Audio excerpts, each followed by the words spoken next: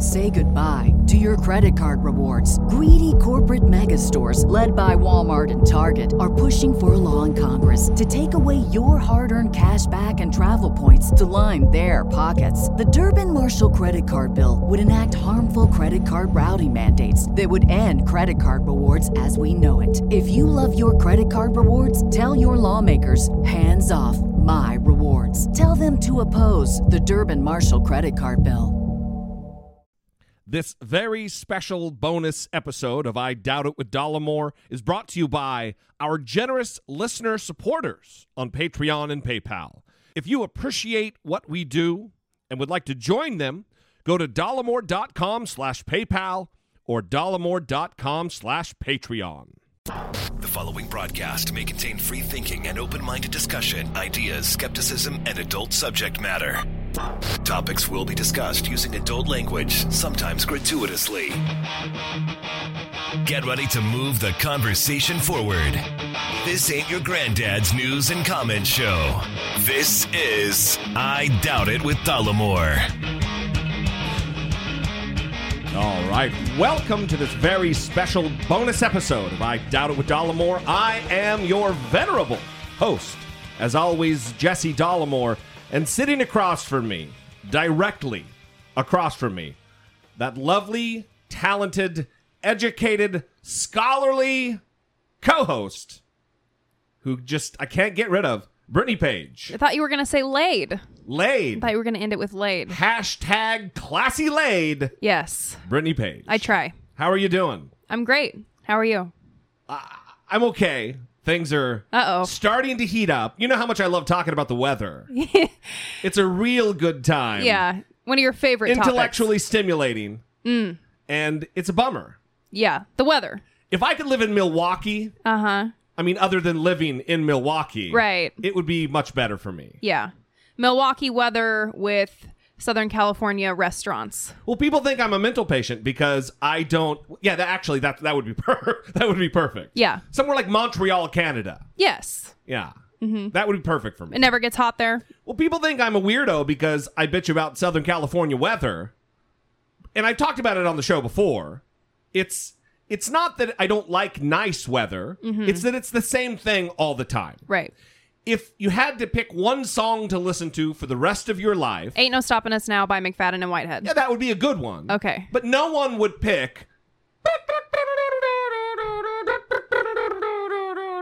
That's great for 5 minutes. Yeah. But if that was the one song you had to listen to 24/7 for the rest of your life... I don't think that song's great for 5 minutes, though.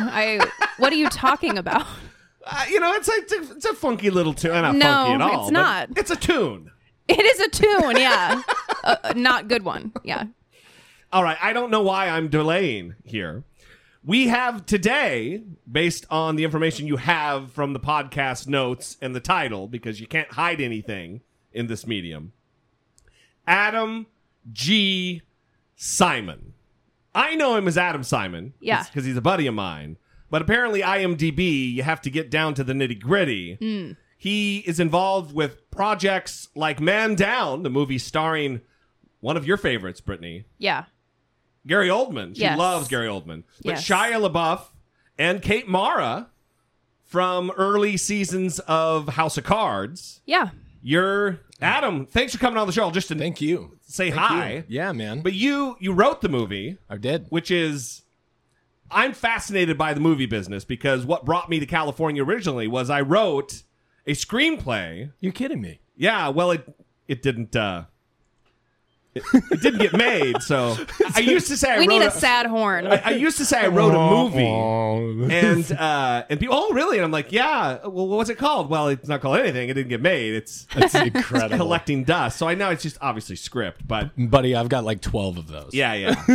So you're good. So I'm fascinated by it. We talk about Brittany and I are kind of dicks about movies. So nice. We Have you seen Man Down? I haven't. We're such dicks that we didn't even watch your movie yet. I think that's good because if you're such dicks about movies, I don't want you seeing it before I come on. Get eviscerated and then we don't speak to each other for 20 years. No, we're just we appreciate I appreciate the art form for sure, but storytelling is you got to have it in you.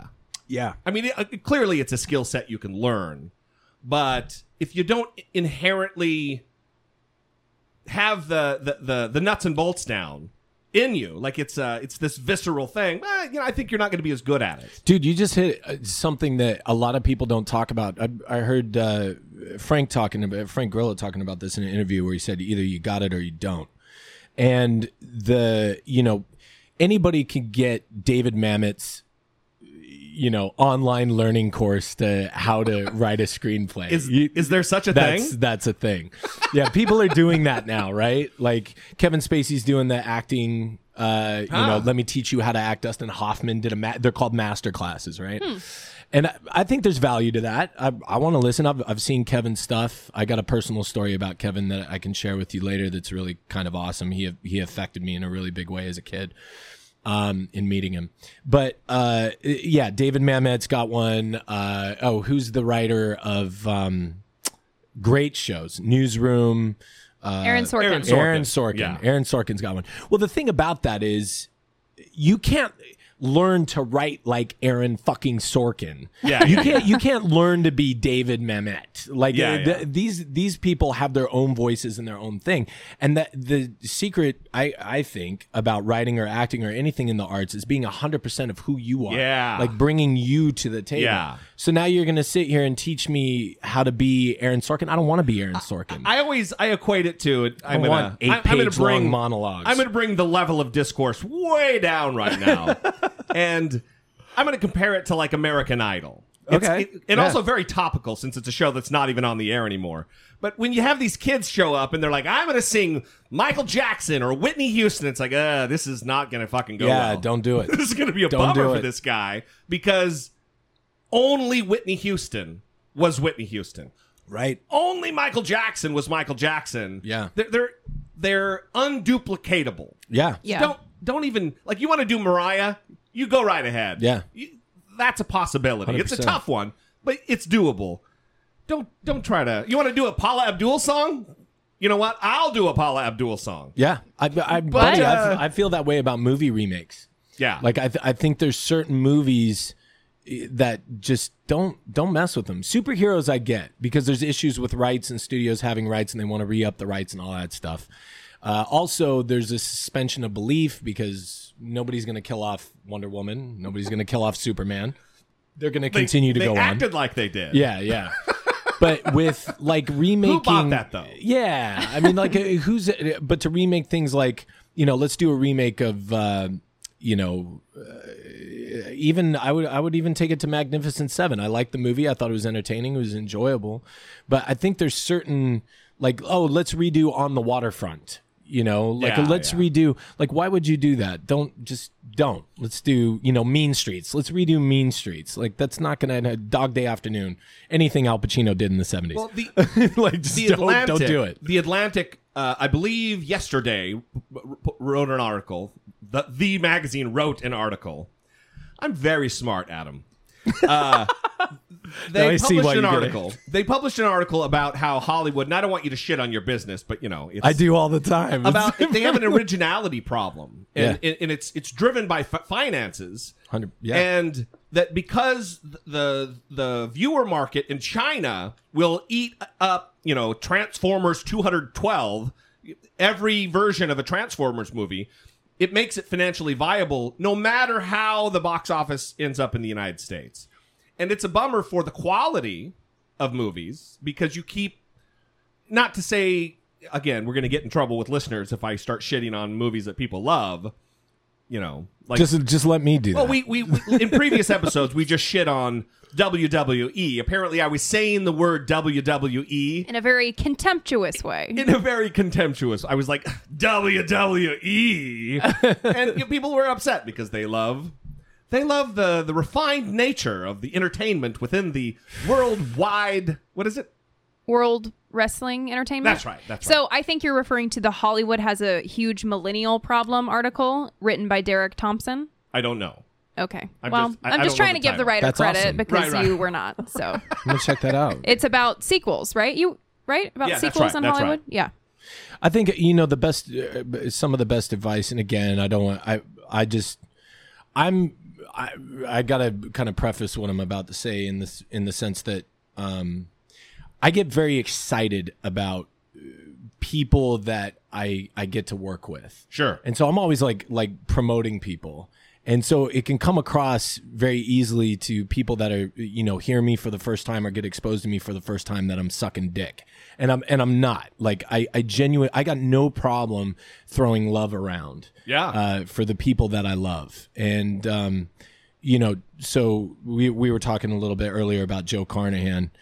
Jesse Dollimore unfortunately got roped into a wonderful Twitter thread that included Joe, Tom Arnold, myself, Mark Dice, Mike Cernovich, and we'll get to Mike Jesse Cernovich. James. We'll get to them, but it was interesting. But he told me something. He said you got to find the line. You got to ride that line between art and commerce. You got to find something that's awesome.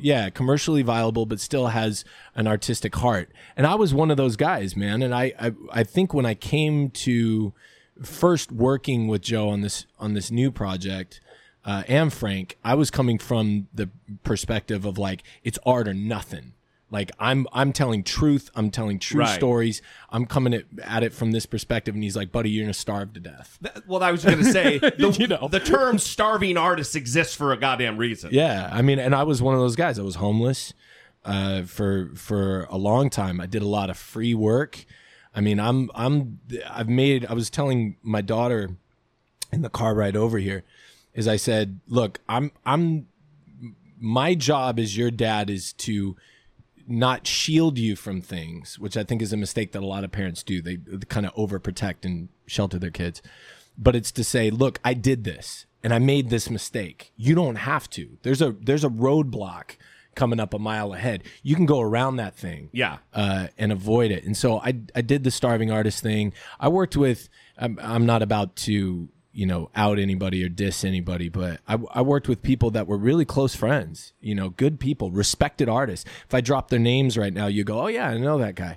And I worked for free, for nothing, just for the sake of, that awe of like, oh my God, I get to work with this really talented actor or this really talented director. And we're talking years, buddy, like 2-3 years of just sitting there and cranking out 115-page scripts for nothing. Wow. And they never saw the light of day. They're still sitting on somebody's hard drive, sitting on a shelf somewhere. Yeah.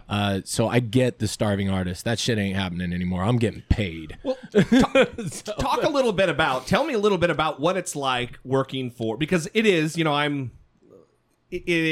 I've often get asked like, oh, you should go do commercials or act. And you got a great voice. People act like, Thank you. Thank you. Both of you guys. That is commercial. mighty kind of you. So do you, Adam. We all have good voices. But a lot of people act like it's easy, it's just as easy as you knock on, like there's a door of a building where you're like, hey, everybody, I'm here. I know you've been waiting for me this entire time. That's not how it fucking works. Yeah, it's not. So tell me, just spill all over me. That's not a good metaphor. Oh, just shower me. Do you want me with to shower you? with your experiences of like experiences. On the movies. Yes, you wrote a movie that known A-listers starred in. What's that? Is that just fucking surreal? It's weird, man. It's really weird. And I do want to say on that note real quickly that through this process, this kind of shit process that I've had to go through and just eating shit sandwiches for years, I've found the people that are really, really lovely and really great to work with. You're being very Hollywood right now with your phone fucking blowing up while you're on the show. I'm turning it off. It is unacceptable off. behavior. There goes. It's off. But this is also, and I'm gonna tell you about your question. I'll answer your question in a second. But I did want to say this is one of the reasons why I'm constantly talking about Shia, because even post Man Down, this guy's always dealt with me in a very fair yet really artistically free way. He came to me on a project after Man Down, and I had been working with another artist for a year and a half, sans pay, and cranking out a script for this guy. Mm-hmm. And Shia came to me and he's like, I got a project. I'm thinking you could write on it. What's your take? What do you want to do? And I said, this is my take. This is what I'm thinking. Great. Here's a contract. Awesome. I submitted something to him. He's like, don't like that. Go back to the drawing board, revamp it. I went back, gave him something new. I love it. Check. Like, that's how the business should work. Yeah. And he's always been fair with me. He's you know, always treated me very kindly. He sends me very wonderful kind of notes every now and then. We check in with each other. So I'm always going to defend that guy. He gets so much shit, especially from the alt-right community. And that is just somebody literally that I would take a bullet for. But yeah, now we can listen, I'm on that. We'll get to the experiences of the movie, but Shia LaBeouf is a guy who I've probably been shitty about years and years ago.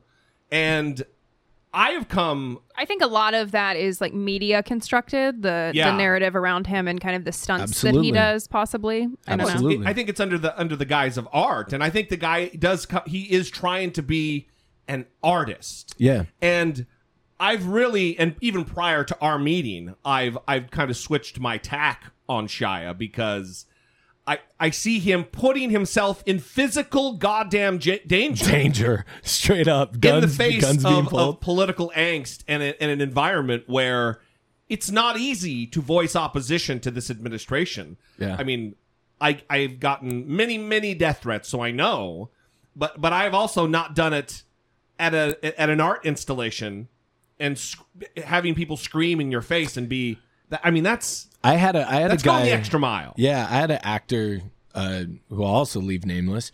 But I got into a discussion with him, and he started shitting on Shia, and then I threatened him with physical violence. But then, you know, I told him, I said, you know, man, you'll go to these rallies with security and bodyguards, and you'll go to these photo ops and you'll walk red carpets. This fucking dude stepped out in the middle of New York with a camera and no one, just himself, camped out there and dealt with white supremacists, with Aryan Brotherhood people, or as Paul Joseph Watson likes to call the Aryan Brotherhood, Trump supporters voicing their right to free speech. Right.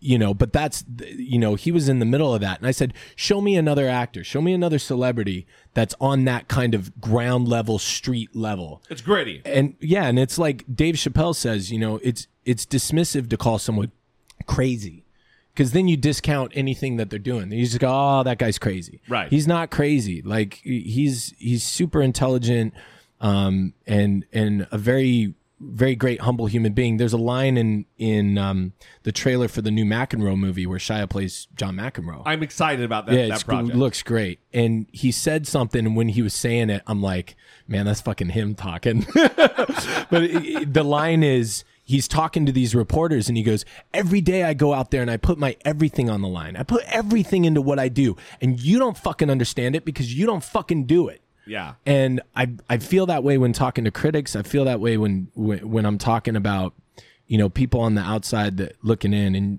to your question where you said, you don't just walk in and knock on the door and say, hey, Hollywood, you know, I'm here. Yeah. If there is a door, let me know, because I will go knock on it. I would love that door. Gosh. It was so... you guys are a bunch of secret handshaking bastards. Oh, yeah. The Illuminati's real. I'm a member. I'm a card-carrying member of the Illuminati. They're small cards. You would think they would be like big or made out of metal. Cardstock. Really? So weird. That's cheap. It's got a pyramid with an eye in the middle of it. You know Mark Dice is going to take this interview. I think that's $1 bill. Yeah. Is that what it is? But if you fold it, you can see where the treasure is. Oh, that's right. Now we're going crazy. So tell me, what's it like writing a movie? Brittany is looking at me like, I don't even know what to do. I am at the whims of this guy's ADD. Yeah, She does give the eyes. I was giving no eyes. I was smiling. It was a smile. You know how you smile when you're in the presence of somebody that is talking, like one of Mark Dice's Illuminati videos, and you just have that wide-eyed like gaze, and you're just nodding your head. That's what Brittany was doing. Yeah, I hear you. Mark Dice, for the benefit or the detriment of the audience, is a YouTuber conspiracy theorist who believes the CIA is boxing him out, and he's a maniac. Yeah. But he's somebody who's commented on my videos and tried to mix things up, and I ignore him. Yeah, he needs to be ignored permanently. But yeah, talking about Hollywood, I mean, I grew up here. I was born in Bellflower, California, and then raised in the ass crack of California, Lancaster, Palmdale, which is... Is that 909? Yeah. Is it? Yeah. It's so like... it's crazy, dude. White trash. Yep. Yeah, there you go. That was great. I literally, and my dad was a cop, and then went into corrections. He doesn't like me talking about him on air, so I'll just stop there. But raised in a Mormon household. Yeah. Was a bit of a Mormon zealot growing up. Did you go on a mission? Yeah. Oh. Yeah, To yeah. be Where'd you a go? good Mormon, you kind of have to be a zealot. Yeah, you do. Yeah, you gotta There's go no crazy. lukewarm Mormonism. No. Sorry, Brittany. Where did you serve your mission? So I served Southern Texas, Spanish speaking. And listen to how I'm saying that. Like, even now, it's like, I served. Yeah. Well, we know the lingo. yeah. Her best friend is a Mormon. Yes. Oh, nice. Yeah. Nice. My And- first boyfriend, I almost converted for him. We used to read the Book of Mormon together. Wow. So romantic. Have you seen the Book of Mormon musical? Yes. Yes. Fantastic. Yeah, it was super amazing. awesome. Fantastic. Yeah. I heard Joe Rogan does the stand-up. It's really great. Triggered his new stand-up, which is funny. It's really funny. He kind of strikes me as like a too cool for school type of a guy, but whatever. But he's like legitimately super funny. But in it, he talks about how, Mormonism is a good cult because they just kind of, the Book of Mormon comes out, they take out an ad in the playbook, they kind of take it on the chin. Yeah. They're not killing anybody. They're not insulted. Well, let's not whatever. go crazy. They're pouring millions and millions of There you dollars go. into movements that actively oppress Yeah. gays 100%. and their quality of life and their civil rights. So no, Yeah. it's not. I mean, on the scale of cults, it's maybe a better type of cult, but it's still a cult that oppresses people. And on top of that, the thing that I think he missed in that, and I know it's just comedy and it's a stand-up. But I'm getting a little fired up. Sorry. No. But you're right. You're right, 100%. And on top of that, what people don't know is that as members of the Mormon Church, they are very friendly to people with opposing views, and they try to go, hey, you're Catholic, you're Baptist, whatever. We respect that. Yeah. We're cool. But they will eat their own. They will eat their own young. The second that you are in the ranks and you start saying, I think this is a little misogynist. I think we need to be a little more accepting of same-sex couples. I think what's this business about Joseph Smith having multiple affairs before polygamy was instituted? What's this about him being arrested as a con man? What's this Egyptian writing at the end? These facsimiles that are clearly false. Clearly, like it's so. What's this about the Garden of Eden being in Missouri? Like it's beyond L. Ron Hubbard level insanity and proven false. Like by genetics, by freaking biology, by archaeology, but the second you start talking like that, you're possessed.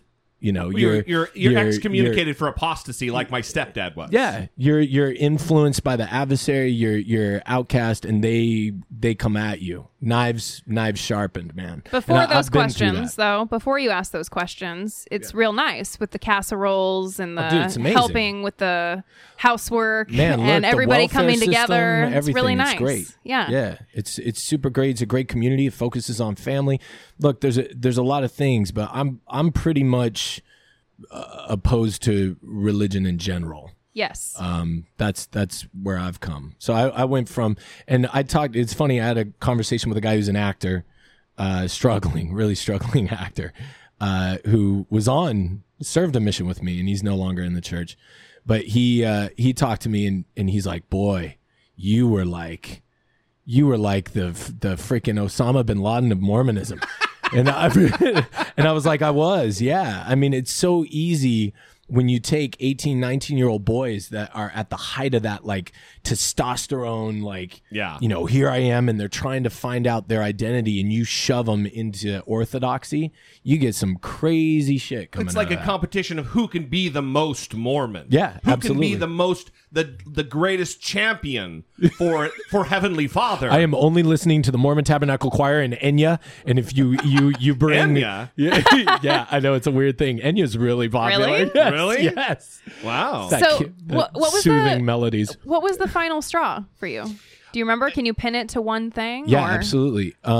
anybody who's, there's so many different ways that people dismiss you when you start bringing up critiques of the religion. They start looking at your life choices. Right. Like they'll go, oh, well, Adam went through a divorce. He went through a bankruptcy. He was obviously doing something to anger God. So that's why he ended up where he is. Or he had a chemical dependency. Or he was depressed. Or whatever it is. So they dismiss you and excuse you away. Which is what people do to Shia. Well, this all comes back to Shia. You're also bad PR if you're a Mormon who's struggling with life, with real life grit issues.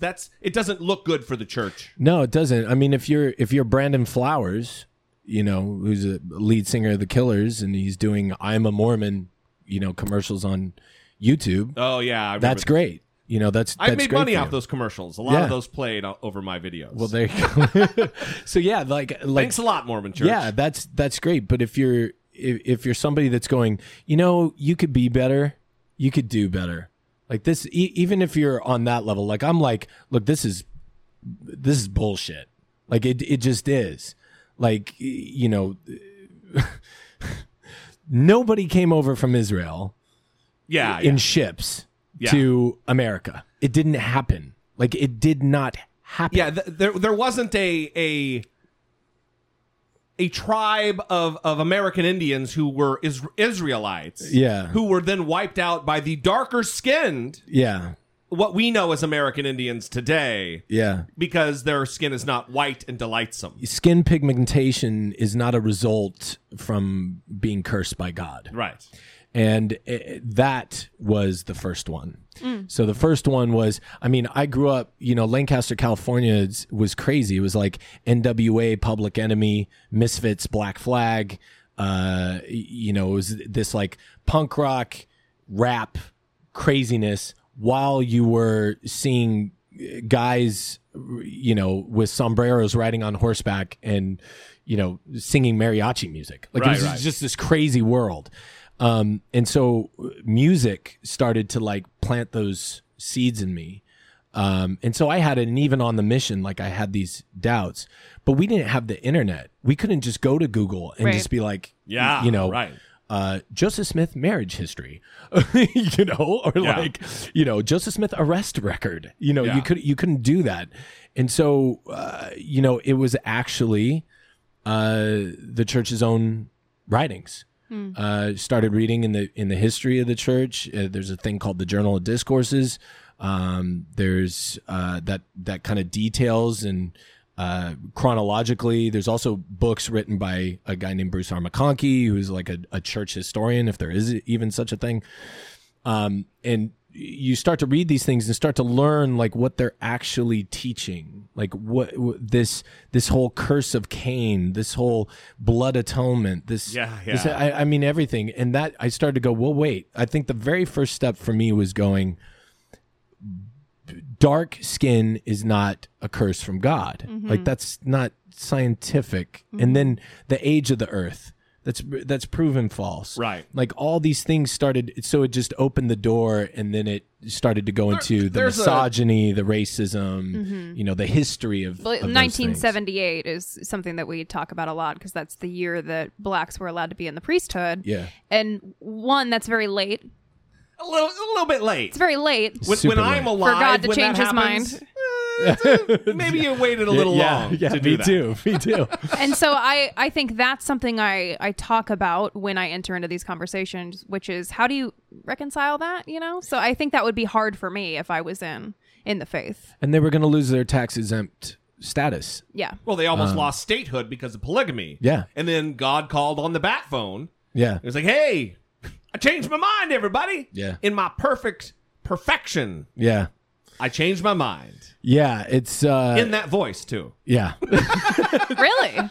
And look, to anybody that's like out there listening, like I'm not that guy, and it's so easy to be like, oh, this guy's anti this, and look, I got the same gripes with Scientology, with Catholicism, with the whole evangelical movement and the stranglehold it has on the GOP, but. There's a reason why religions in general are flourishing in countries, and this one, and in areas within the country where there's a lack of education. There you Yes. go. You're right, Adam. Gosh. It's terrible. No, listen. It's no surprise that Mississippi and Alabama. We have a lot of listeners in Alabama and Mississippi and Georgia. Yeah. And the Deep South. That it's not a surprise. It's not a mystery why Mississippi is number 50 in almost goddamn everything. Education, teen pregnancy. Yeah. It's because religion is such an entrenched part of the culture, and that control. It's, oh no, don't talk about birth control. Don't talk about access to reproductive choice. Abstinence only. That's the only thing to talk about because Jesus. Yeah. And that's crazy damaging talk. and it's problematic. Yeah. And it holds an entire region of our country hostage. Yeah. And it may for the next 50 years. Yeah, I think the biggest thing against that obviously is I think just the religious stranglehold that this country has around its neck is education and travel. To answer her question, the second part of that question was traveling. I was married, and within the first year of marriage, I went to China and lived there in a program teaching English to grade school kids. And I speak Spanish, I speak Chinese, I read and write Hebrew. What is happening right now? now? Really? Wow. I'm all kinds of crazy. Because when Mormonism fell out, the Hebrew came in because I'm like, okay, well, let me go back to the Bible and try to see. Yeah, you were still there. I was still there. Are you still there? No. No, it's all a lie. We're living in the Matrix.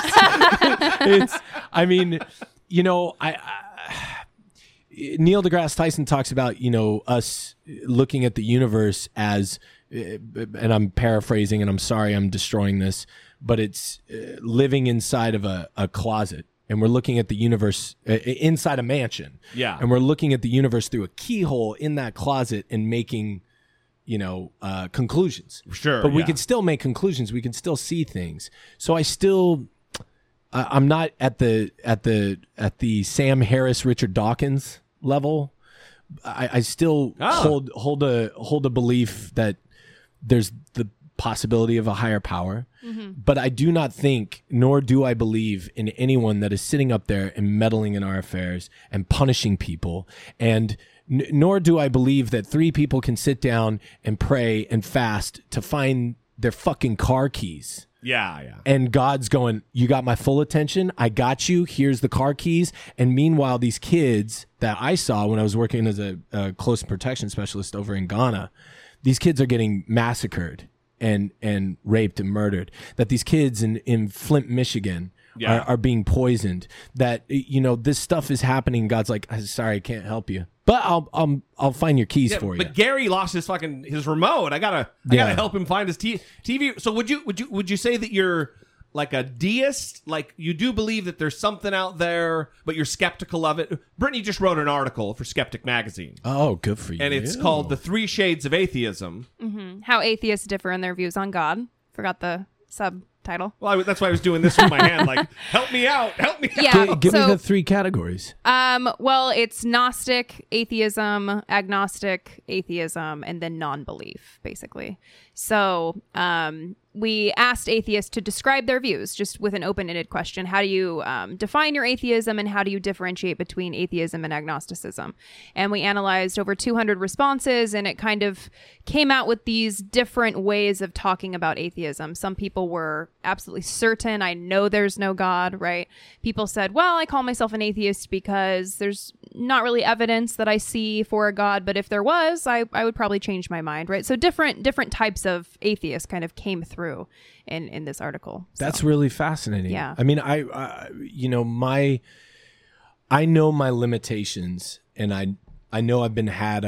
I know I've been duped numerous times. Yeah. I mean, I spent a year and a half with a rabbi studying biblical Hebrew and memorizing the first chapter of Genesis post Mormonism, just so I just went, okay, let me go to the source of all this Christianity craziness and let me try to see what's in there. And the truth is it's a book that can espouse some good things and some really, really terrible things. And that's really it. Like, that's what it is. Like, I get more out of Tolkien If you really want to know. Like, yeah. I think there's more lessons about like how to live one's life and live with honor and integrity out of that, and Harry Potter, for fuck's sake. But at least they're not justifying slavery. yeah, absolutely. Or misogyny, or the subjugation of women. You know, and this is, you know, it's the Bible, it's the Quran, it's everything. And even, you know, people who try to back off and go, well, Buddhism is really, you know, that's the escape for a lot of people escaping out of religion, is they fall back to Buddhism and they go, well, you know, Buddhist is kind of like a lifestyle thing. It's like Tell that to the caste system in Tibet. Absolutely. Where you have people who serve the hierarchy and their Absolutely. life is shit. Absolutely. Tell them that. Yeah. Yeah. Or you know, let's talk about the consorts, the sexual consorts Right. that service the monks. Yeah. That service all these people. But yet this guy, you know, walks into a room and automatically we go, His Holiness the Dalai Lama. You know, His Holiness the Pope. Fuck all that. Like, you know, these are human beings. He's a dude. Who take a shit, who are fallible, and they're propping themselves up. And that's my thing. I mean, you walk into Utah and it's like, you know, celebrity. It's crazy. Yeah. Like, you see these Mormon missionaries coming home and it's like people with banners and screaming and yelling. And, you know, if anybody who's in the hierarchy of the church, they're all taking pictures, and it's wild. Well, and, you really get your, and this is going to sound, well, there's no other, it's really the way it is. When you come off your mission, it's like you get first pick of the good women. Yeah, pretty much. You didn't go on a mission. You're not going to get like a chaste, good, well-respected, well-connected lady to be your wife. Yeah. It's you have to go through the steps and be approved of by the organization. And that's probably with all religions. I mean, not to that level like it is with the Mormons, because that is it's extra goofy. Yeah, it's just a little wild and crazy. So I mean, for your thing, I think I know how limited I am in my understanding of things, and I try to be just satisfy that voracious appetite I have for knowledge and reading, and just trying to be as learned as possible. But you know, I know how limited I am, and the mistakes I've made in the past, and the mistakes I've made in life, just not even with religion, just in life. Poor judgment I've had in trusting people, friendships I've had in trusting people with, you know, my heart, my trust. You know, I was even going back to the fact of being abused as a kid. I think it all plays into this idea of I want somebody running the show. I want somebody in charge. Right. But this place is chaos. Yeah. It's absolute fucking chaos down here. And, you know, but I know how limited I am. I know how expansive the universe is. So if there is some type of higher power, a God, then I reserve that to say, well, I haven't found him. I haven't discovered him.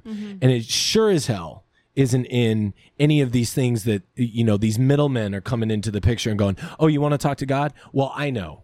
Right. Let me show you. Right. Listen, You know? we're not, I won't speak for Brittany, but I am not anti-religion on its face. I'm anti-oppression. I'm anti-subjugation. That's really cool. So it's a cool distinction. If you're a good person and you're religious and you're a Christian, if you're whatever, and you're not advocating for putting your boot on the neck of someone who's not just like you, and you're being a good guy, right on, I got you. I'm with you. So you can appreciate the cafeteria style religion where you pick the good parts and put everything else I can away. see that. Sure, yeah. And I know Mormons that are like that. They're like, dude, I don't buy any of this. I'm just going through the motions because it's good. We have family meetings. We go to outings. There's good people. I have good friends. Yeah. But they haven't been through what I went through, which is having my friends of 15 years show up on my doorstep and say, I can't talk to you anymore. Yeah, my family sure. can't talk to you anymore. That's a big problem, like in the Jehovah's Witness community, too. Yeah. Yeah. Where they get disfellowshipped, it's called. Yeah. Yeah. And, you know, it's a very, you know, it's hard. It's a difficult thing. I don't buy I just don't buy it. I find myself in my life, my personal struggle is I'm always trying to be Philip DeFranco, but I end up being fucking Eminem.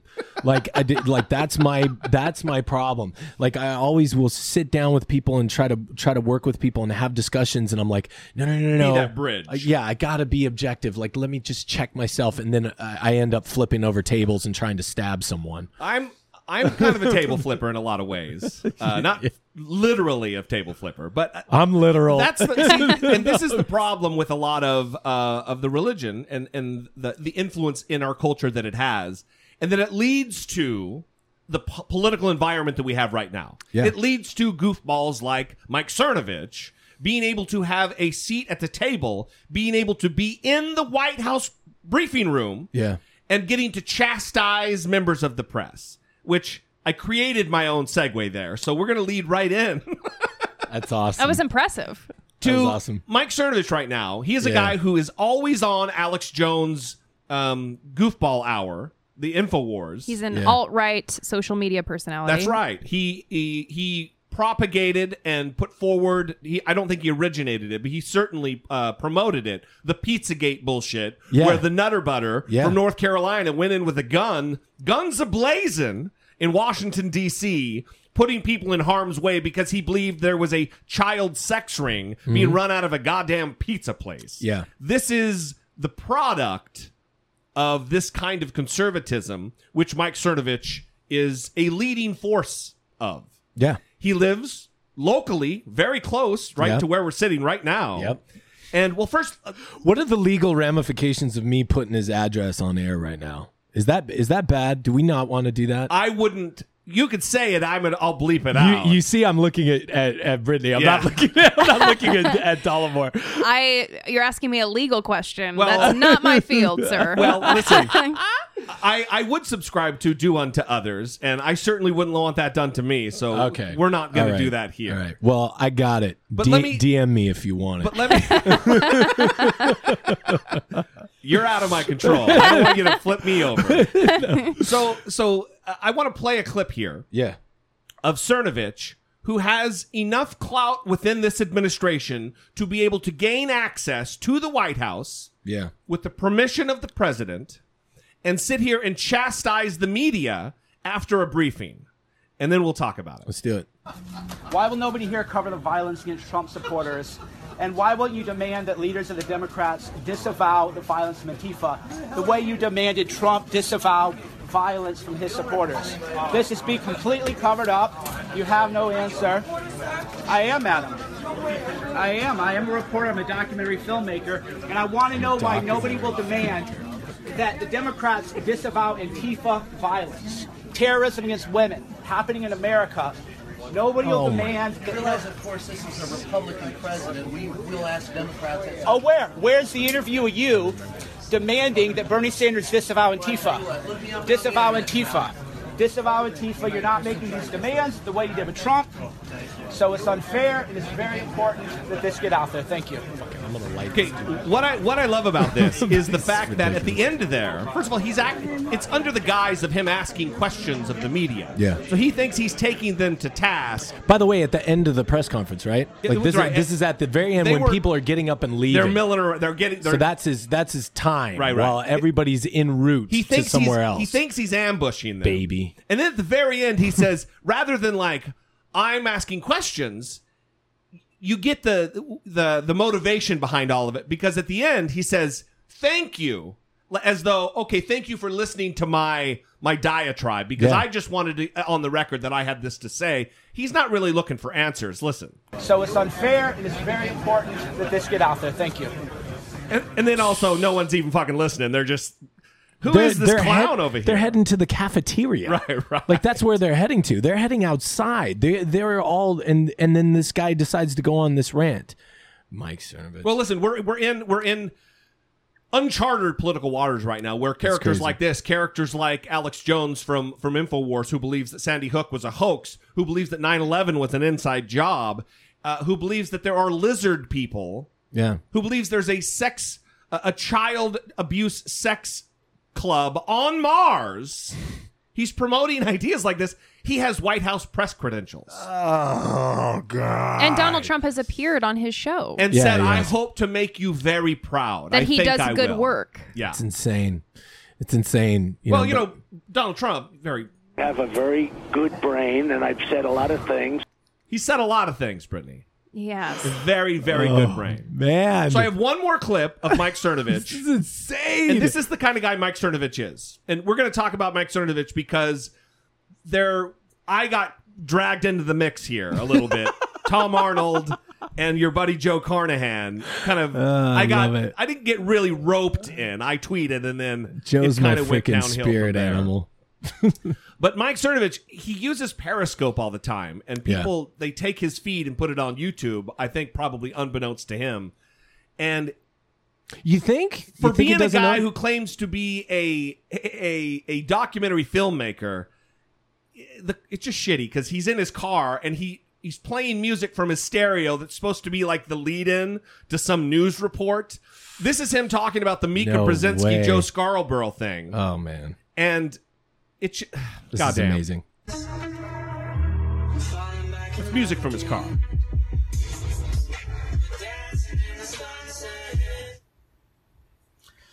And we're back. MikeStarChangeYourPlay.com. Quick explanation. The Mika, whatever her name is, facelift. Mika's father was the architect of ISIS and the architect of Al-Qaeda.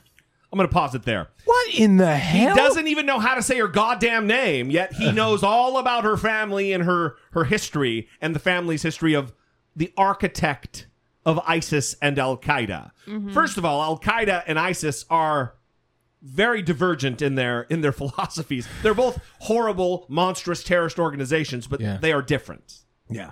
ISIS, Al-Qaeda, they are on opposing ideologies tracks. even. Yeah, absolutely. So let's let him finish a little bit. Well, I want to say it's also amazing that we've gotten to the point where people can just say things and not be checked. Where did he get this information? Oh, he never Did he do provides some it. research? I mean, I'd like to know where this information came from. It's Mike Cernovich. I've been talking to some people, and I just wanted to say I've been talking to some of my fellow conspiracy theorists, and I'm in my car right now because my wife's mad at me because we had an argument. Not like my first wife, who I used to beat up, but I'm sitting in my car now, still living off of the money that I got off the lawsuit from suing the woman that I abused. But I'm sitting here right now in my car and listening to rap music, which I don't suggest for any of my listeners, nor do I condone. Anyway, let's get into this woman because I know Al-Qaeda. I know everything about it. I speak to high-level people. He's an idiot. All right. Sorry. So Mika's not a good person. Her father is a bad person. Her father created terrorism as we know it through his foreign policy in Afghanistan. So the idea that these are good people is, of course, a myth. Mika's dad is dead, and he led to a lot of people being murdered and committed terrorism and everything. So I don't really care about her. I don't care about her dad. It sounds like you do. The whole tweet thing, I'm just going to explain to you why it works. Set aside, because whenever Trump does this, people go, defamation. Whenever Trump does something like this, people go, oh my God, he's crazy, he's lost it. No. It worked. Now everybody who ever sees Mika is going to think facelift. And the whole image about bleeding everywhere was so visual and so powerful. It was a headshot. It was a kill shot. No question about it. Now, would I've tweeted it? Do I agree with it? Mike Cernovich is going to hold his tongue. Mike Cernovich is going to withhold his judgment of whether or not that tweet was appropriate or not. That isn't for me of to himself talk in the about. third person. What do you mean it's not for you to talk about, dickhole? You just said it was a headshot. It was a kill shot. It worked. You're giving your opinion and then acting as though you're going to withhold your opinion. As though anybody gives a flying fuck of your opinion. We should continue the segment where I just fill in the profanity as you speak. Like ad-libs. I reserve the right to use my own profanity. Come on. Well, I mean, here's the thing. Like, isn't this like, I don't know. For me, like, I hear something like that, and I'm like, man, if I was Mika, I'd be suing the shit out of this guy. The threshold legally is a little higher when you're a public figure. Yeah, so which makes sense. I don't, and probably she doesn't give a shit about what Mike Cernovich says. But man, like, and by the way, her father, her dead father. That's crazy. And nothing that I said in my impersonation is false. By the way, like Mike Cernovich, pled down a rape charge. Yeah, a rape charge to battery. Yeah, and it stuck. He's also tweeted about how date rape. Doesn't exist. Yeah, date rape doesn't exist. I mean, this guy's what's frightening to me about all this talk, right? And I've heard people who are friends with Alex Jones, guys like Joe Rogan, who are like, I party with Alex Jones. He seems, he's misunderstood. He ain't fucking misunderstood, dude. No, like, and I'll take you to task on that. Like this guy has a fan base. This guy is appealing, and the likes, the Mark Dices, all these guys, they're appealing to the people who believe that the earth is flat. Right. They're appealing to people who believe dinosaurs don't exist. They're appealing to people who believe that Jesus is coming to Israel to show the marks of his hands and his feet to the people in Israel and save them from annihilation. It affects foreign policy, this religious ideology. Of course it does. But their fan base are largely uneducated, and it's the thing that I quote this guy all the time. But Neil Postman wrote about in this thing called A Zeal Without Knowledge, and he talks about how people aren't necessarily very very knowledgeable about a topic, but they sure as hell are passionate about it. Yeah, sure. And that's where we are. Like we're in it's that. It's been rewarded. That kind of an outlook on life and a range of topics has been rewarded. Yeah, you might not know. There's a book by Tom Nichols called "The Death of Expertise." Mm-hmm. Oh wow! And he goes into this a little bit. Yeah, he talks about how people just don't really value experts anymore, kind of contemptuous of education and intellectuals, right? People who, you're using your information and knowledge. You're one of those book readers. Right. You're one of those readers, aren't you? Right. Well, Mr. Big Brains over here. And it's really unfortunate. Yeah. Guys like Donald Trump's buddy on the Delta flight. Donald Trump, baby! We got some Hillary bitches on here? Guy's a voracious reader, Brittany Page. I do want to say I had a hard time following what Mike Cernovich was saying. So how was the tweet successful? Like, what was successful about it? Because he believes that when people look at Mika, they're going to have the visceral image of her bleeding facelift face in their head. And that accomplishes... Exactly. Nothing. It accomplishes nothing. And this does go back to the Shia thing. Because he plopped himself right down into the middle of this, like with the thing in New York, which got shut down. Then he goes to New Mexico, and these white supremacists show up brandishing guns, shooting guns. Yeah. And so he closes it down there, goes to an undisclosed location, and 4chan makes it like a, capture the flag kind of an incident. They track him down just off of a photo, which is frightening. Yeah, it's crazy. And, steal the flag. And it's all, like fun and games, but really it's not, because these people have proven time and time again that they're willing to resort to violence. And look, I understand the protests that take place at like Berkeley and all those things. I don't condone any of that stuff on either side. I've said this. You can't lump in people who are just Trump resistors with Antifa. Yeah, that can't happen. It's totally different. Yeah. I'm a Trump resistor. Yeah. We marched at the tax march in L.A. I'm not burning buildings. I'm not smashing out windows. I don't subscribe to their ideology. I don't subscribe to their methods. And I am your average Trump resistor. Yeah. It's different. We're not Antifa. Yeah. And I would agree with that completely. And when it comes to Mike Cernovich, like, I'm not anti-conspiracy theorist. I think there are some exercises of going through those things and not trusting government, and there are some things that are really freaking shady that have happened and are continuing to happen in our country that involve the government. But with Cernovich, I'm anti, wife beater. Yeah. With Jesse James, I'm anti-white supremacist. Well, let's get into that. So yeah. So there's Tom Arnold is trying to organize. Tom's so cool. A charity boxing match to fund an organization that does research and I think gives relief to soldiers, airmen, Marines, sailors, who suffer from PTSD. Yeah. And Mike Cernovich was supposed to be the other end of this. Yeah. And he's pussed out. Yeah, multiple times. Yeah. Yeah, multiple times. And it was, you don't have a venue. Then it was like, well, we got a venue. We got a spot. You want to do it? We could even, I was even like, hey, we'll find a gym. We'll find a boxing gym down in your neck of the woods never mind.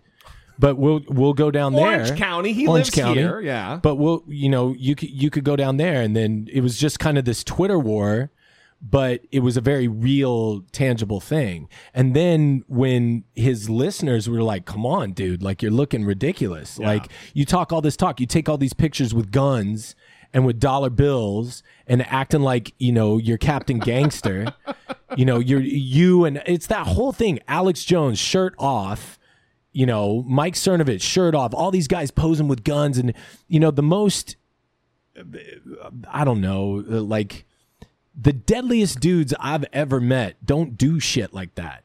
Like they just don't. Well, when you got it, you don't have to act like you got it. Yeah, and these guys, all the fake masculinity bullshit posturing that the alt-right does is just ridiculous. And then when you call them on it and you say, look, let's get together. We'll have headgear. We'll have gloves. There's zero risk here. You're fighting a dude that's older than you. Yeah. Like all this stuff. Like, come in, let's do this for charity. Like, let's put the money down. Like, let's do this. This isn't about like views or publicity. And then he says, well, no, I'm not going to do. Oh, I'd hurt him. No, you're not going to hurt him. We took care of that. And we've got waivers and like all this stuff. You're totally cool. And then he says, well, you can't afford me. Oh, my ring fee. So now you're trying to get paid off of this. Yeah. So all of you fucking, hopped up on your HGH injections and your creatine shakes, all you guys who are out there who may be listening to this, who are followers of Cernovich and followers of the alt-right, like, how can you stand behind a guy that doesn't put his money where his mouth is and is just looking to try to get a paycheck? That's all he's looking to do. And just making excuse after excuse after excuse. Yeah. Right. So what you're referring to on Twitter, it kind of escalated where all these people were jumping in like, Joe Carnahan was tweeting about it. And then Jesse James jumped into the ring and he's like, I support Trump. And then I jumped in and I'm like, okay, everybody be quiet for a second. I legitimately want to fight Jesse James just on principle of what he did to Sandra Bullock. Yeah. And, his, Aryan Brotherhood, reservations. Look, man, when I was growing up, I got chased down and beat up by white supremacists. I was in Quartz Hill with a really good friend of mine, this guy Zamian Calvin, who's, I don't know where you are, buddy, but it's been too long. But African-American dude, and we were friends all through junior high and high school.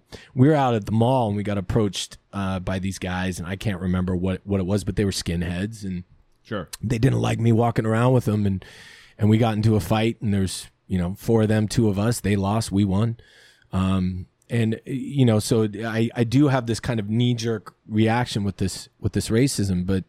And again, goes back to the freaking Shia thing. I mean, these guys show up, they get on camera, and they're doing that 1488 or the 1588. 1588, yeah. And they're saying this. The guy's got a Hitler Youth, which is it's pin code. On. It's white supremacy, neo-Nazi code. Yeah, it's like the 15 words. It symbolizes something. Yeah, and then the guy goes on to say, our white. Our white country is being threatened by blah, blah, blah. And Shai is shouting him down. And Paul Joseph Watson and Alex Jones guy and Alex Jones himself get on and say, look at Shia, he's an idiot. He's shouting down a Trump supporter. He's stifling free speech. No, asshole. He's practicing his free speech. Yeah, Shia's from SoCal. Like, he's very, very freaking familiar with this type of verbiage and these types of people. You know, there's a large organization, skinhead organizations, Aryan Brotherhood, that exists in Southern California, Venice Beach, and some of those areas. But like, you know, they're all over. So he's familiar with it, and he recognized it and tried to shout this guy down. And then they back this dude. Like the alt-right backs this guy, right? And 4chan backs this guy. Well, it's anything that seems or postures itself as pro-Trump, they're on board with. Any organization that supports Donald Trump, even if it's vile, hideously racist, and violent, they're behind. The alt-right, you know, the Richard Spencers, the Alex Jones, all of these people. We watched some interviews yesterday of some guy on the mall in Washington, D.C., aggressively interviewing people. Some little worm in a tank top, pointing his finger in people's faces. Very aggressive. They're trying to incite a reaction from people who are passionate on the other side. Yeah, and if you look at InfoWars and if you look at Paul Joseph Watson and Mark Dyson, all these guys, they spend so much time attacking Hollywood, like a lot. And it's this Hollywood liberal elite attack, right? But in reality, every single one of those motherfuckers are failed in the entertainment industry. Every single one of them. Steve Bannon failed. You know, Alex Jones, he was trying to be an actor and a screenwriter and a Hollywood producer. That's what he was doing. Failed. So you think maybe there's some contempt there? 100%. Mark Dice was an actor and a screenwriter. Failed. You know, Paul Joseph Watson, who the fuck knows? Maybe he was trying acting. I actually don't know about that. But Mike Cernovich, it's interesting in that clip that you played that he says, yes, I'm what does he say? He says, yes, I'm a reporter. I'm a documentary filmmaker. Right? Like that's what he really wants to be. Right. It's guys that couldn't fucking hack it. That's interesting. So they just want to be famous. So they've taken this lane where they know they're doing, it came out in Alex Jones's divorce. You know, he's like, yeah, I'm playing a character. They're fanning the flames for fame and attention. It's no different than a girl who's doing duck lips and posing in a bathing suit on Instagram. Like it's the same damn thing. Good comparison. Except for duck lips don't hurt anybody. Yeah, that's true. Duck lips doesn't end up with a guy with a loaded showing up somewhere going, no, I heard the Illuminati are actively raping children in this establishment. Like that's crazy. Now look, there is a rampant problem, and this is always the line. I see it all the time. People send shit like this to me all the time, and they say, oh, you're probably one of those Hollywood pedophiles. Like, look, it hits home for me because I was abused as a child. I was abused by a relative in the family. Tom Arnold was a survivor of abuse as well. He's talked about it too, and I speak very openly about it. I'm involved. I'm going to speak at an event on the 21st for abused children, and do instances, are there stories of people who have done that, who happen to be a Hollywood producer or an executive? Absolutely. Are children taken advantage of? Does that happen? Absolutely. There's a reason why there's guilds and organizations that exist to try to protect children that are within the arts. But guess what? That shit happens way more in your religious organizations, because there's cover there. Yeah, because it's a private organization that isn't monitored. You know, so it's just this idea that there's this global fucking conspiracy and one person pulling the strings. It's just absolute junk and requires no critical thinking and thought of circumstances as they are happening. Well, Hollywood's just an easy target. You know what I mean? Because it's one, they do have a voice, a megaphone, and they're largely opposing this administration, like all decent people are doing. Yeah. And the idea of elitism, right? Like all the people that I know are working class. Yeah, sure. You know, like the guys that I'm working with now, and this is why I'm happy and on this project that I'm working with Frank Grillo and Joe Carnahan. Like these guys came up with nothing, man. And the people that I'm working with at Garmont, like they're amazing. I don't know what they're going to think of this podcast. What are you? What are you working on right now? So what I can say is that it's a remake of a French film. And by remake, I use that term loosely because it's a complete reimagination of the thing. The French film was successful and really great and really kind of awesome. One of the things that we felt like we could go back to that story and tell is the theme of fatherhood. Mm-hmm. What it means to be a father, what it means to that scary moment of, oh shit, I'm having a kid. Oh man. And what it takes to actually be, a dad. And this unlikely character is thrown into this crazy set of circumstances that are very dangerous. It's an action film, but at its heart, we felt like we could tell this really cool story about fatherhood. And Frank's on with the project, Joe's on with the project, but we're doing it with these guys, Gaumont Films. And what's great about them, I've had every kind of experience in screenwriting that you can imagine. I mean, I've had guys go, write it this way, get the fuck out of my face, don't talk to me anymore. Right. Take the check and walk. I've had many scripts. That's it. Like a dancing monkey. Yeah, I've had full circle, everybody. Yeah, I've had scripts that I've written for free, stuff that I've done for free. My own bad judgment, and wasted a lot of time doing stuff. But what's great about working with Gaumont is they're so collaborative and just lovely. These producers that I'm working with over there are just really great. This one gal, Joanna Byer, you could look her up. She's fantastic. She's going to end up running a studio someday. But she's one of those people that can tell you your idea is absolute shit, and the 115 pages you turn in need to be completely rewritten, but you leave that meeting going, God, I love that person. God, I love her. She's so great. Well, that is something. Brittany said professors that are, they emanate positivity. Where they're shooting you down, but they do it in such a way that you are just, it's enamoring. Like Chris Traeger on Parks and Rec. Like Rob Lowe's character. Oh, yeah. Where he's like, I love what I'm hearing. This is really wonderful. And you need to start from square one and start over. Okay, have a great day. And it's like, I wrote this script and just got notes, and I'm in the final stages of implementing notes. I'm on Act 3, and it's great, and the story's better. And just to finally have that collaboration. Sure. I had it with that side project that didn't come to fruition that I was working on with Shia. We have a really good collaborative spirit that I hope to use in the future if we get down on something in the future. That's awesome. But this is a great home, and I'm always talking about these guys because it's good. It's a good working environment. And on that Hollywood whole elitist thing, like the people that I know are struggling, man.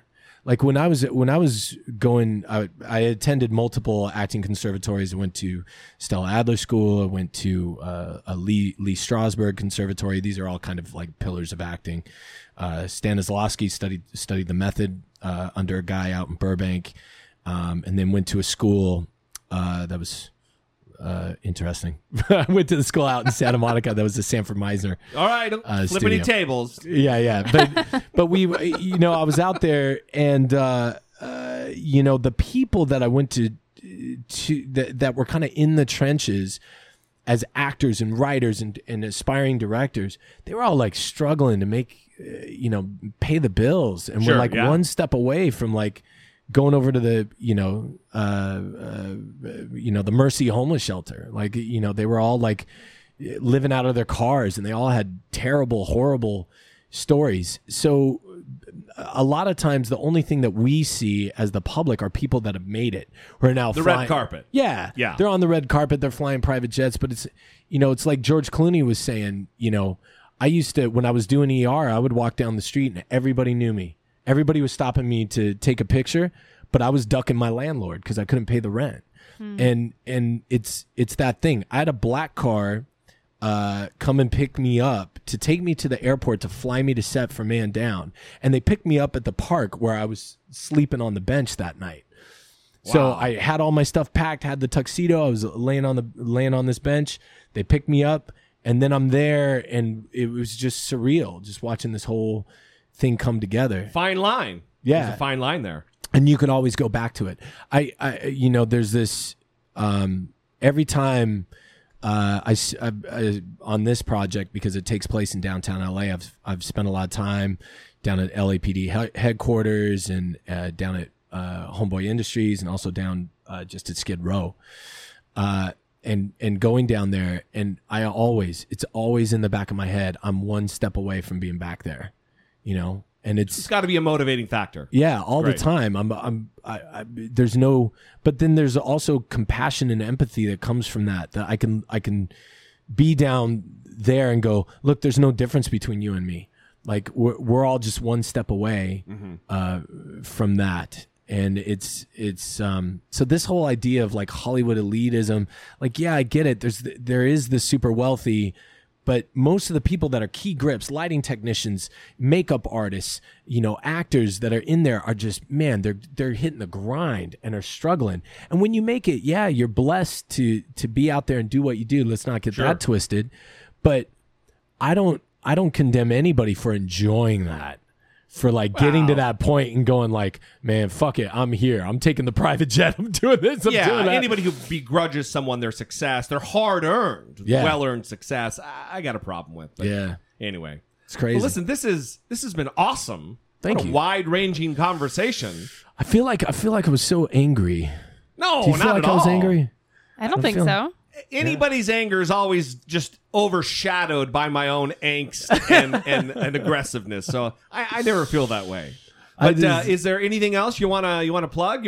Yeah, man. I'm working on a project with Robert Harmon, who directed a great movie. I don't know if you remember this, The Hitcher with Rutger Hauer. Oh yeah, yeah. And C. Thomas Howell, great film. And he's done all kinds of television and directs on Blue Bloods. Now that show with Tom Selleck. Great guy. And we've been taking around a show with this gentleman, Robert Riley, who wrote a book about his time as a prison guard, working in a facility for 7 years. And so we've been pitching around this television show. We've got some takers, and so I'm really excited about that. I'm a big fan of Robert Harmon, and we have a mutual love of each other for on the writing front. Really happy to be with Joe. He just speaks my language, and Joe Carnahan is a legend. He's done all kinds of stuff. Yeah. And The Gray. And oh my God. He wrote The Gray, right? Yeah. Smoking Aces. Smoking Aces too. Wow. Yeah, Smoking Aces is freaking phenomenal. And Blood Bullets, Octane, freaking Joe Carnahan Blacklist follows Jesse Dollemore on Twitter, by the way. Oh wow. Yeah. And he has declared that I have bigger pieces of guys like Mike Cernovich in your my stool. He and I take the same approach. People are like, why is a guy like that on Twitter? It improves your shorthand. It improves your short game. Yeah. Like you gotta use a certain amount of characters to just eviscerate somebody, and with visual aids. And I don't know, it's good practice. We sat down. I went out and sat with him. It's like such a great time, but to sit with him, and we were talking about multiple stories and projects, and just kind of had this cool brainstorming session and going back and forth and writing and creating some things. But most of that time was spent on Twitter, just going, Did you just say this? Yeah, I just said this. Okay, let's get them. It's just like, going after these guys. And if you haven't seen it, Frank's show Kingdom is so great. It's so it's about the MMA world and this guy who owns an MMA gym in Venice Beach. Frank Grillo, right? Yeah, Frank Grillo. And the show's got Nick Jonas, one of the Jonas brothers, who has shocked me. Like the acting on the show, the direction on the show, like everything about the show is just phenomenal. And it's a damn shame that it's in its final run right now. I don't know where the rights are or what's going on. I hope somebody else picks it up. It's just such a fucking phenomenal show. But it feels good to be, like working with people like that, working with people with Robert Harmon. I got a script that I wrote called No Quarter that deals with child abuse, takes people right into the heart of it. So these other things that I'm working on are a little more commercial. No Quarter is that thing where you walk into a room and you go, okay, I got an idea. You're excited. Yeah. And you pitch it, and then they go, oh, it's going to be, yeah. So I've been like trying to twist people's arms to get it made. Look, it's really tough right now in the feature space to make something that isn't wearing a cape or spandex. Yeah. Like it's really fucking difficult. Or a Fast and Furious 8. It's a bummer for us because like we loved Manchester by the Sea. It was a great film. Awesome. It wasn't all. It's not fast food. It wasn't laid out for you. You had to leave and be like, I don't know about. Yeah, well, this is what, and then you figure it out. It's not all just spoon fed, which I like. Yeah, I never got justice. In fact, I'll take it a step further. I have to run it in my head. I never got justice, and other people in my family never got justice for the abuse that they suffered as kids. Whether it was from this individual in our family or from there was abuses that happened outside the family as well. And it deals with that. Yeah, child abuse, sexual abuse. I'll just say it. And it fed my writing because I wanted to see justice. So it's a different story rather than, Manchester by the Sea lays this thing out and it's heart-wrenching and really kind of profound. Whereas this is like, if I could be locked in a cage. Visceral. Yeah, with these people. It gets to that like gut level of this is what it feels like. This is what it feels like when you're in it and when you have no recourse and no justice for these things. So we'll see. I'm pitching around that and getting it done and awesome. I'm really excited. So those 3 projects are really great. We appreciate you coming on. Dude, you guys are awesome. You guys are great. We'll talk after the mics go dead, and I'll get some information from you. We'll put it in the show notes where people can follow you on Twitter and everything else. This has been awesome. Yep. Awesome. I appreciate you guys it. are great. You guys are lovely. So listen, we'll wrap there. If you have any questions for Adam, he lives relatively close by and close enough to drive in and stop into the studio here. So call in 657-464-7609. Of course, you can always email a voice memo from your smartphone to idoughtit@dollamore.com. If you enjoyed this conversation and you'd like to support the show, helping us move the conversation forward and have fascinating conversations with interesting people, you can go to dollamore.com. On the left-hand side of the page, there's a link that says support the show. There, you can support us through Patreon or PayPal, or you can buy some shit on Amazon. That is always a good time. If you're going to spend your money anyway, you don't pay anymore, and they give us a little You got shirts and taste. hats? We had mugs, but we just sold out. We've got a listener who's actually talking about designing a logo. Mm-hmm. So we'll... I'm going to make a hat that has your picture on it, and it says, I have chunks of guys like Cernovich in my stool. That would be a big seller. And with that, we will leave you. Thank you very much for joining us, and we'll see you next time. Until then, for Brittany Page, Adam G. Simon, I am Jesse Dollamore, and this has been I Doubt It. Let's get into this woman, because I know Al-Qaeda. I know everything about it. I speak to high-level people.